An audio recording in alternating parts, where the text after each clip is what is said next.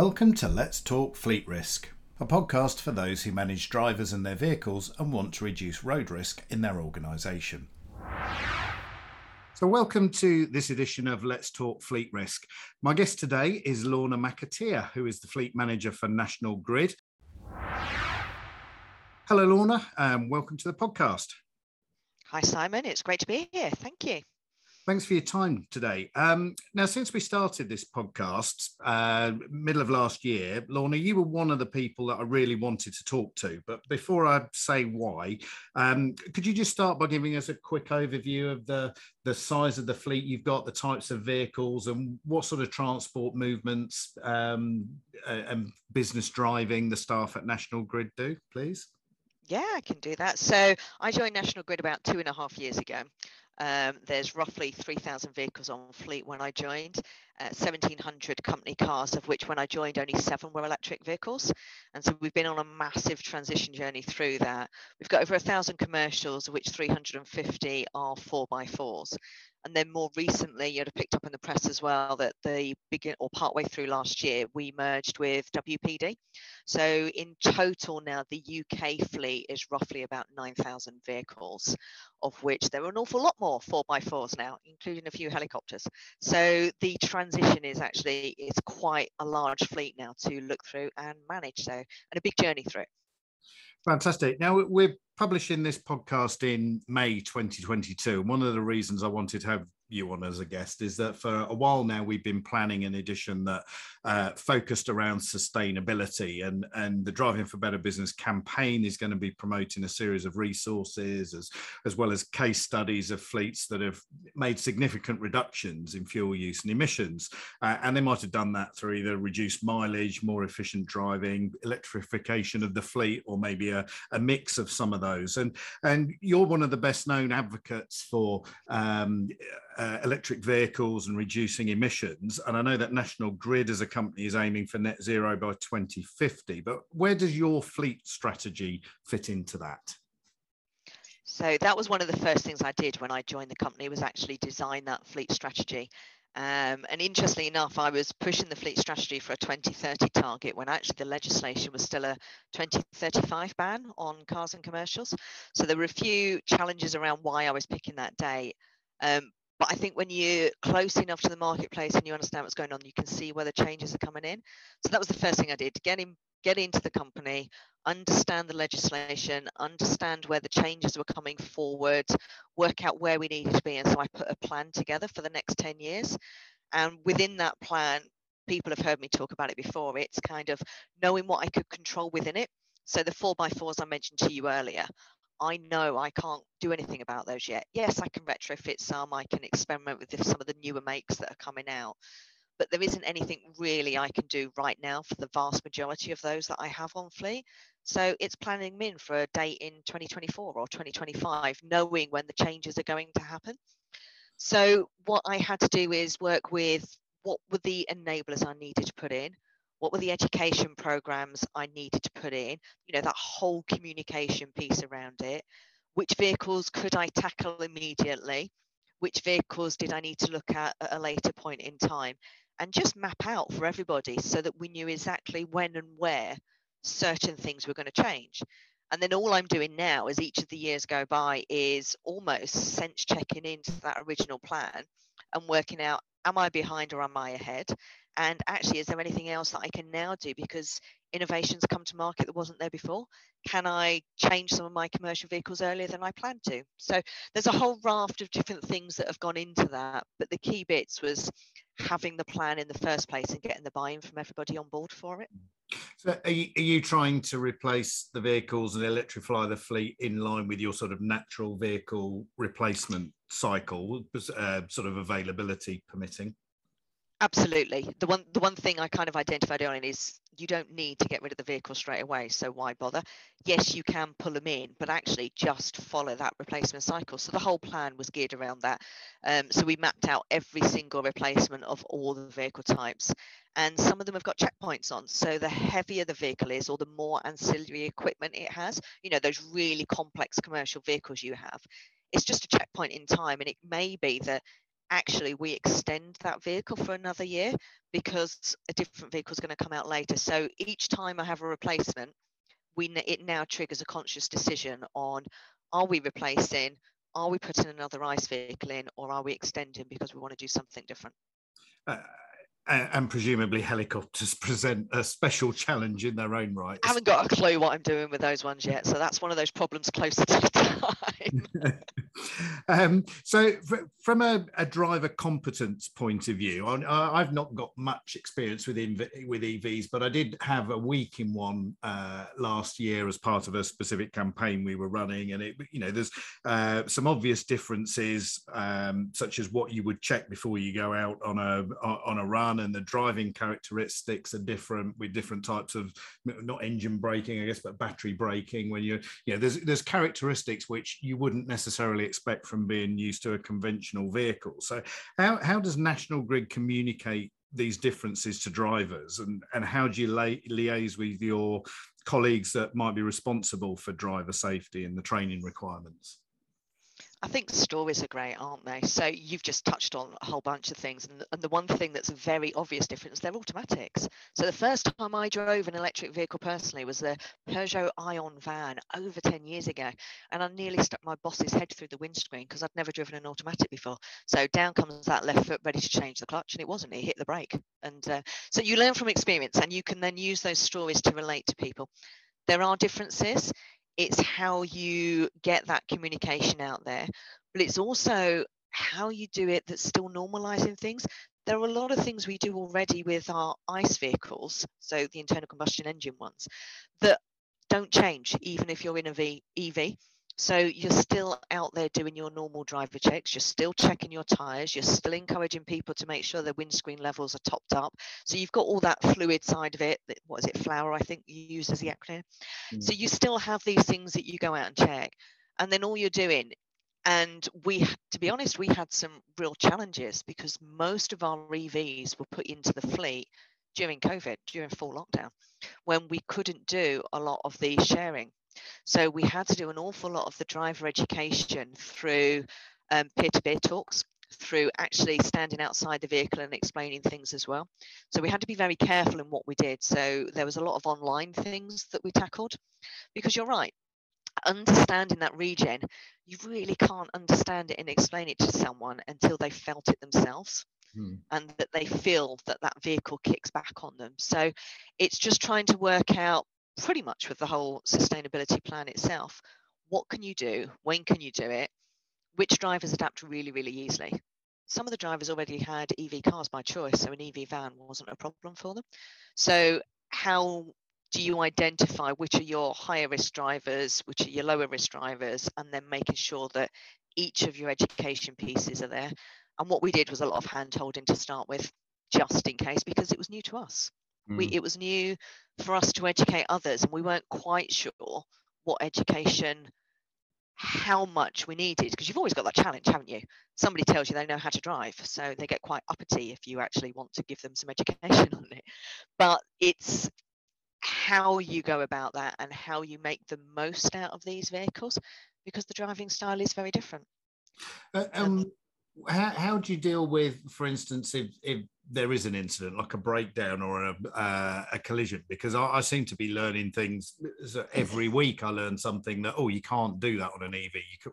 It might be sort of changing a wheel, or you can't push the thing off the road. Or there's lots of things that you, unless you've been told, you would expect to be able to do certain things, and you can't with an EV. So is that part of that communication process as well? It is, but again, some of that, it's already in our policy anyway, because we don't allow people to push the vehicles. We don't allow them. So they're already trained, and it's within the guidelines to, you don't change your own tyre, especially on a motorway. You actually call it out and you get someone else to do it. And that's no different than for an EV. So some of your base policies, and that's probably something fleet managers want to check, is just double check all your base policies and just reinforce those, because you'll find an awful lot of it already covers those nuances between the electric vehicles. And if you're using breakdown providers, they know what they can and can't do with the electric vehicles as well. And they're starting to put their provision in. So one of the things I did actually on that is, I did it when I was at Royal Mail, and we were trying to make sure we do it here. When we know we're doing mass rollouts in certain locations, we actually notify the breakdown provider so that they can also gear up in the same location that you're in to make sure that that provision's there for you. Oh, wow. What I am finding though, they don't break down. Well, that's handy. That's they're far better. You have far so many less mechanical issues with them. They generally don't break down. I suppose there's less moving parts to go wrong, is it? It's just a battery. There's less moving parts. People seem to drive them better. They go through all those early phases that you probably found you go through, from how do I do this, charge out. So they're more cautious to start with as well. I know there's a lot of people that go, yeah, but they've got that instant torque, and it's like, well, they have. But after the novelty, people just don't use that because they're more concerned with getting from A to B, and it's quieter. So the indirect benefits are people's increased well-being. We are naturally seeing people drive those vehicle better. They're far less stressed out with it. There's less to worry about when you drive them. You turn up and the old-fashioned, it's a white van, man, you shouldn't be here, goes. People are interested in what you're driving and how you're looking after the environment. So your public perception is much better for the drivers as well. So all of those little things, when added together, make for a much better well-being type of environment as well. And it all comes into how they drive the vehicle. So that, I guess, kind of answers one of the questions that I was going to ask you anyway, which was to ask you whether you'd seen any changes in collision levels with the EVs and whether drivers were more prone to have a collision, maybe as they got used to the differences with the vehicle. But it sounds like you're not seeing that. No, we're not seeing it at all. I think it also helps knowing that you can't get a replacement EV, so don't damage it in the first place. We are seeing drivers naturally look after those vehicles better. So we are seeing less incidents and they get used to that region. And don't forget, these vehicles come with a lot more safety features as well. Yes, I guess they've got pretty much a full suite of collision avoidance technology on them as a whole, have they? Or yeah, they come with something. So vans always used to be the poor relation to the cars. You've actually got a lot of that tech now coming in. So you've got your blind spot indicators as well. So there's a lot more coming into the vans just because it's coming with the EV technology. Yeah. About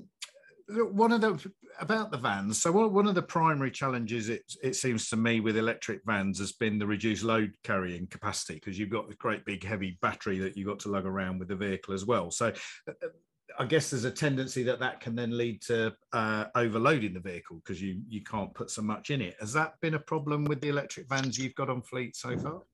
No, because what we did is, before we even put the vans in, we did all those assessment of the specifications. We then used it as an opportunity to reassess how you do the job. So I think that's one of the things. What you're not doing with an EV is you're taking exactly what you used to do before and I need to replicate it. You're actually taking it as an opportunity to say, what can I do differently? So can some of that kit come out? Because when you dig into it, you realize the kit's just ended up in the vehicle over the years and it's become habit and it's something that's just grown. And when you go into it, it's like you don't need it. So essentially, you find that you've been hoarding stuff that you don't need to hoard. So you just change the way of working. You go back to basics again. You have a look at the vehicle.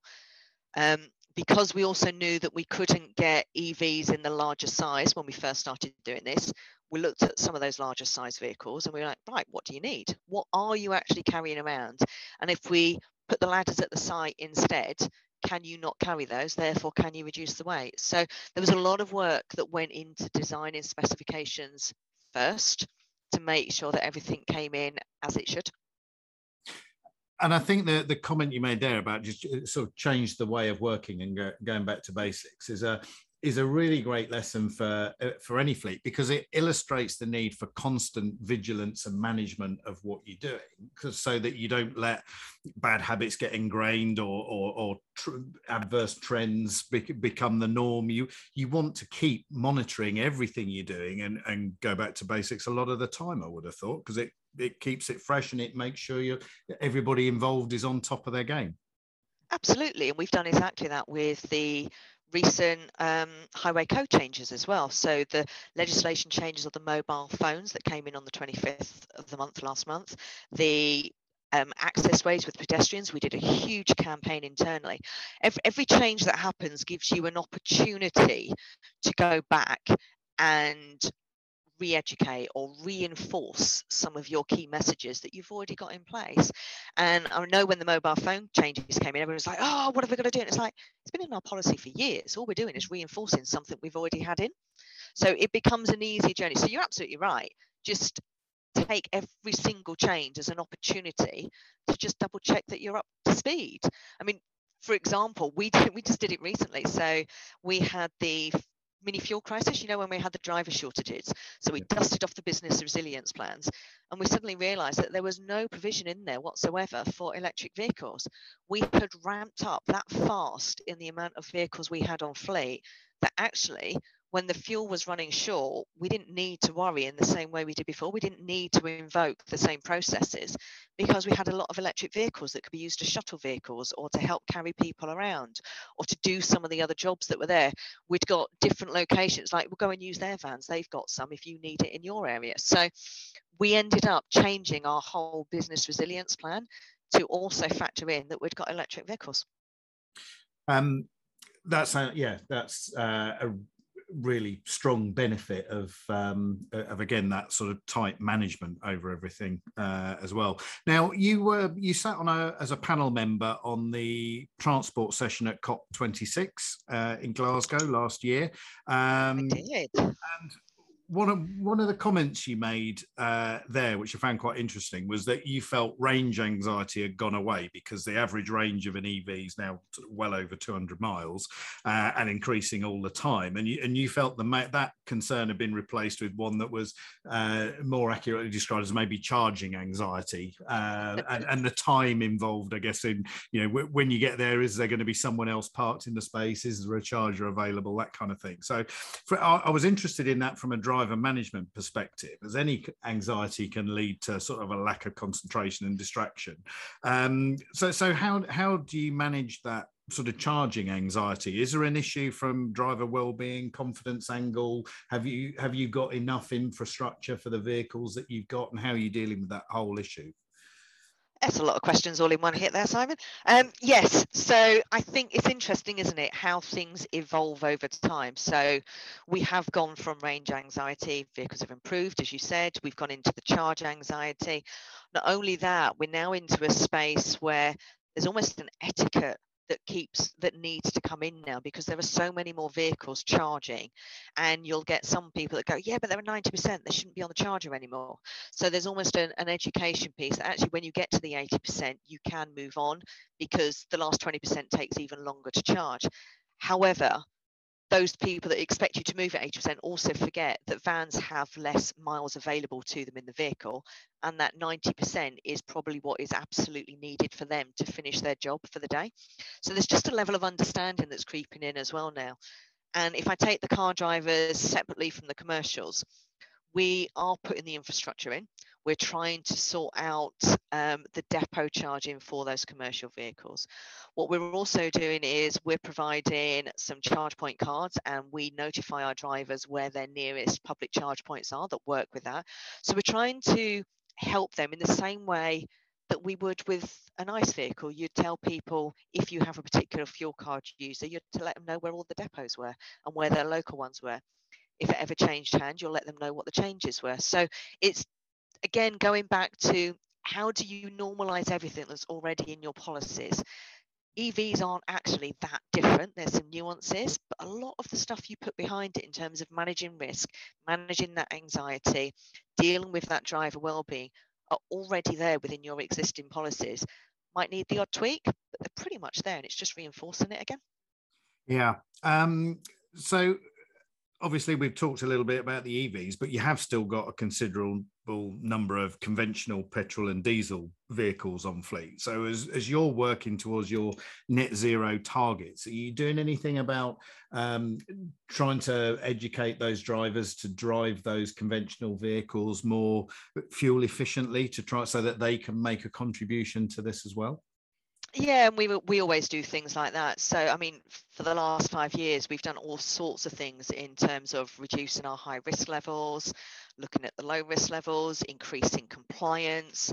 And of course, within compliance and in reducing your accident rates, you're always educating people on driving better. So you're always reminding them that that heavy right foot, that trying to get from A to B as fast as you can, especially in a utility where you do get emergency call outs. So it's just reminding people that actually, if you drive more like this, and what we've also found is they might still be in a nice van, but actually some of these have gone into electric cars. So it's the difference always between the two. And once they've kind of learnt that new style in an EV, some of that actually creeps back into their vehicles when they're driving the ICE vehicles as well. So we're seeing natural transitions, but we still go out, we still remind people, we still have safety briefings. You know, we've trained over 10,000 drivers in road safety over the last 5 years. We've checked over 50,000 license checks, and we're increasing that again in line with what's going on. So it's a continuous piece of work that you can't afford to stop doing, because you never quite know what's next.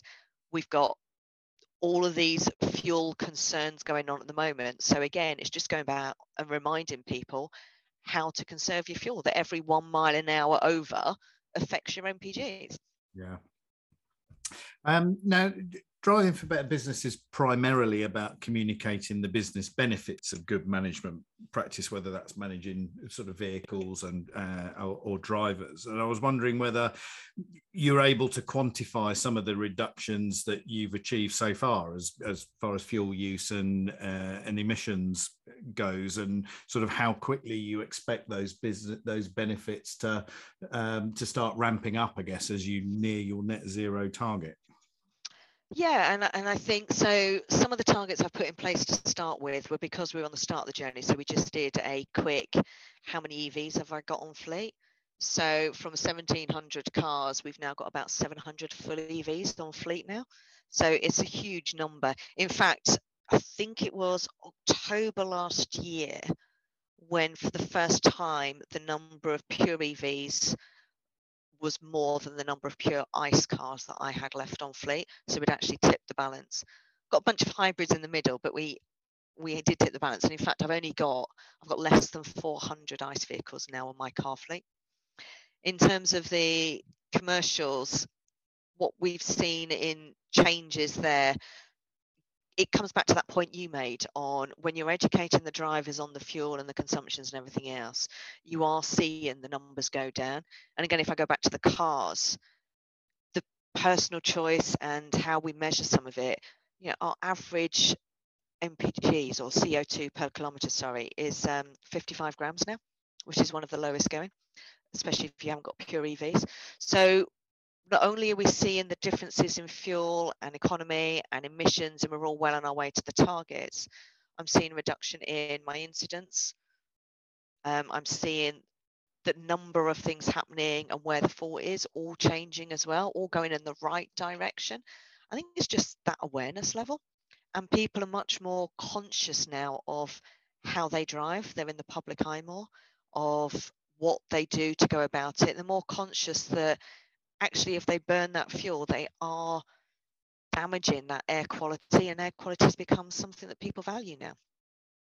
Yeah. Now, you said you'd seen a reduction in incidents. You also mentioned earlier, I think, that less was going wrong with them, so they didn't break down so much. So that leads me to the point where you're obviously got less to spend on damage repairs, and you've got less to spend on maintenance costs, because they're going wrong less. I guess that's maybe offset with some of the bits. If it eventually does go wrong, it might be more expensive. But you're seeing some strong financial benefits and sort of efficiency benefits within your operational spend on the fleet with this transition to EVs.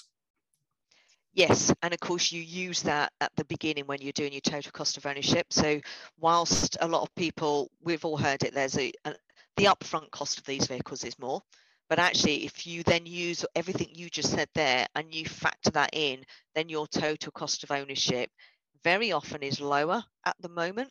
Because the other thing that we noticed as well is you can keep these vehicles longer if you chose to do so, because there's less to go wrong with them. So you can keep them. The technology on them is there. And so you factor that into that total cost of ownership as well. Right now, personally, I would say it's still a no-brainer to go electric vehicles. Excellent. So with that in mind, final question then, what would be your advice to fleet managers who maybe haven't started on this journey yet, or they're just starting it now? What would be your advice on where to start with the risk management side of things with relation to EVs? So I'm often asked this question, and you've just tackled it slightly differently because you talked about the risk management piece. Whatever it is, you need to start. You need to make sure you educate your drivers, and you need to remember that there's an awful lot you've probably already got in place, so don't panic about it. You've got this stuff there, so just go through your own policies again, double check what you have, and make tweaks to it. Don't try and reinvent the wheel. A lot of this has been done. And for anyone that's starting that still doesn't know how to do it, there are so many resources out there. I mean, Highways England have loads of resources in terms of the toolkits for drivers and risk and everything else. So just reach out, take those resources, use them, and adapt them into your policies. Fantastic advice. Lorna, I've really enjoyed that discussion. Thank you so much for being on the podcast. You're very welcome. If you manage drivers and their vehicles and you face similar issues to those discussed in this podcast, there are links in the show notes to some useful resources on the Driving for Better Business website, and these are all free to access. If you enjoyed the conversation, please don't forget to hit subscribe so you know when the next episode is released, and please also give us a 5-star review, as this helps us to get up the podcast rankings and makes it more visible to others who might also find it useful. You can follow us, that's Driving for Better Business, on Twitter, Facebook and LinkedIn, and most importantly, please help us to spread the word. All our resources are free for those who manage fleets and their employees who drive for work. Thank you for listening to Let's Talk Fleet Risk, and I look forward to welcoming you to the next episode.